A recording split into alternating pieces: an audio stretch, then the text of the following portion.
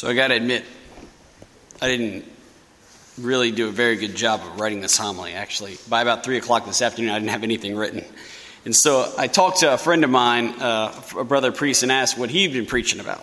And he told me about this TED Talk video that he used to kind of to base his homily around. And he suggested I do the same. It wasn't a bad idea. The TED Talk was done by a paramedic. It was about 5 minutes long. And the title of the talk was, Am I Going to Die? Am I going to die? And it's the question this paramedic, throughout his 7-year career, had gotten time and time again whenever he was facing somebody who had a fatal or something like a fatal accident, or just somebody who knew that their death was coming to an end. And one of the things the paramedic would do, especially at the beginning of his career, whenever he was faced with this question, am I going to die, by somebody who clearly was going to die, who had no shot in living after the accident, no shot in making it through, what the paramedic would do was he would lie to him. Say, no, you're not going to die. You can make it through this. We're going to get through this. Don't worry. Power through. And, ultimately they would die. And what was that? Well, eventually his conscience got the best of him. He couldn't stand lying to these people anymore, so he decided, I'm going to tell the truth. And what he was expecting was he was going to tell them, yes, you're dying, and he was going to expect them to freak out, experience some kind of terror, start screaming and yelling and all this other stuff. But he decided he would go through it anyway. He didn't want to lie anymore. So the next person, it was the very first time this happened. Somebody was dying, asked him, am I going to die? And he looked them dead in the eyes and said, yes, you are. And what he noticed from that person was that the first thing that he asked for was forgiveness. Forgiveness for all the things they did wrong. Forgiveness for all their regrets. Forgiveness for all their problems done in the past. And what he noticed as he continued to ask these questions was there were two other things that people often had. Everybody asked for forgiveness. Didn't matter if they were atheists, didn't matter if they were Catholic, didn't matter if they were Buddhist. They all asked for forgiveness. It was fascinating. They all also asked for remembrance. They asked him to remember them, not to forget them, and to tell their family where they are. And what he noticed was that desire for remembrance was a desire from deep down within for immortality. A desire to move on, a desire to live on, a desire to remain, a desire not to go off into the abyss.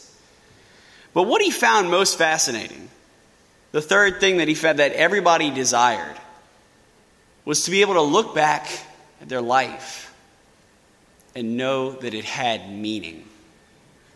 Know that it served a purpose for somebody. Know that it wasn't just full of some banal tasks that ultimately didn't amount to anything.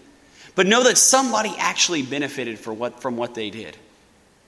And that's whenever he realized that whenever somebody has these three things, forgiveness, immortality, and meaning in their lives, then what ultimately happens is it gives them a peaceful death.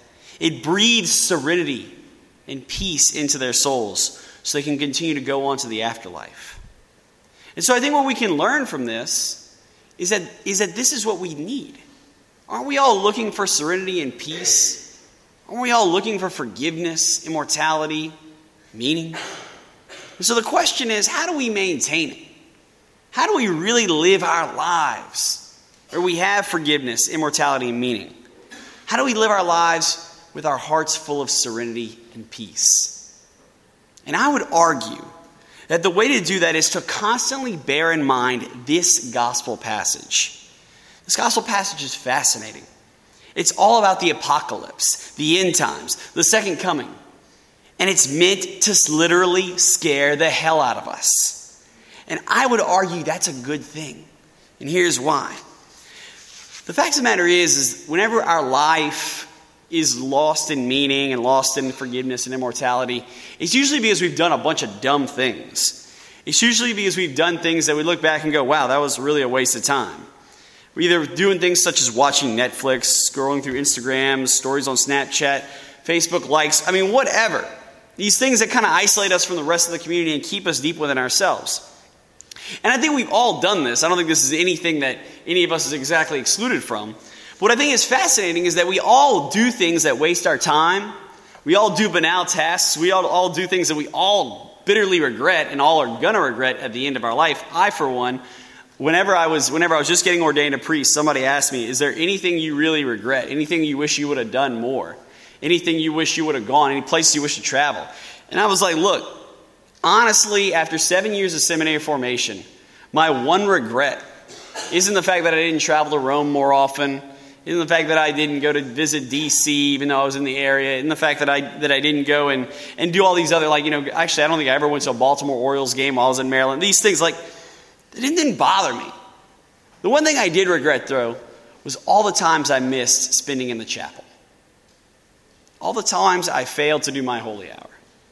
All the times I failed to give Jesus the priority. That's what I regretted. And yet, I continue to struggle with this stuff. I think we all struggle with this stuff. And so the question then is, how do we break out of that? How do we move on from doing all these procrastinatory habits and really learn to live our lives for the present moment filled with meaning?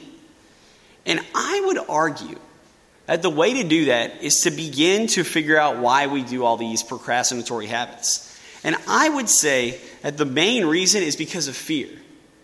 Deep down within, we have this crazy fear of evil in our hearts. The biggest one, I think, for all us millennials, is FOMO.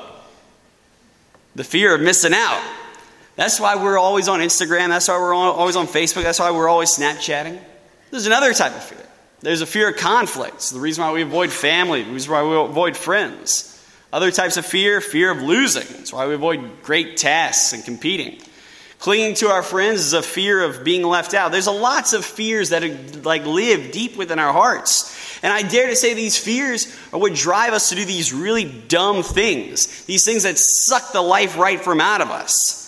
And so the question then is, how do we stop these fears? How do we overcome them? How do we drive them out so that we can live right here, right now, in the present moment? And this is what I would say. If you really want to drive out a fear, the easiest way to do it is find a bigger fear. Simple. If somebody's holding a gun to your head, you're not going to care about your communications grade. I mean, let's be real. If somebody's robbing your house, you're not going to care how many likes you have on Facebook. It will not even factor into the picture. And so if we have a bigger fear than the present fear, these present little fears that we have, I think we can maybe begin to start to live in peace. And that's why I love this gospel passage. This gospel passage is all about the apocalypse. It's all about Jesus coming back again and basically scaring us to where we can remember and realize that the only fear we really need to have isn't the fear of evil. In fact, the fear of evil is a sin. Even though I walk through the valley of the shadow of death, I will fear no evil. The only fear we really need to have is a fear of the Lord, the fear of God. And that's why this gospel passage is beautiful.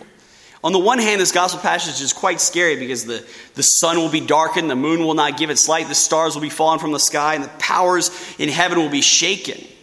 It gives us an image of terror. And that's a type of the fear of the Lord. There's really two types. The first one is called a servile fear.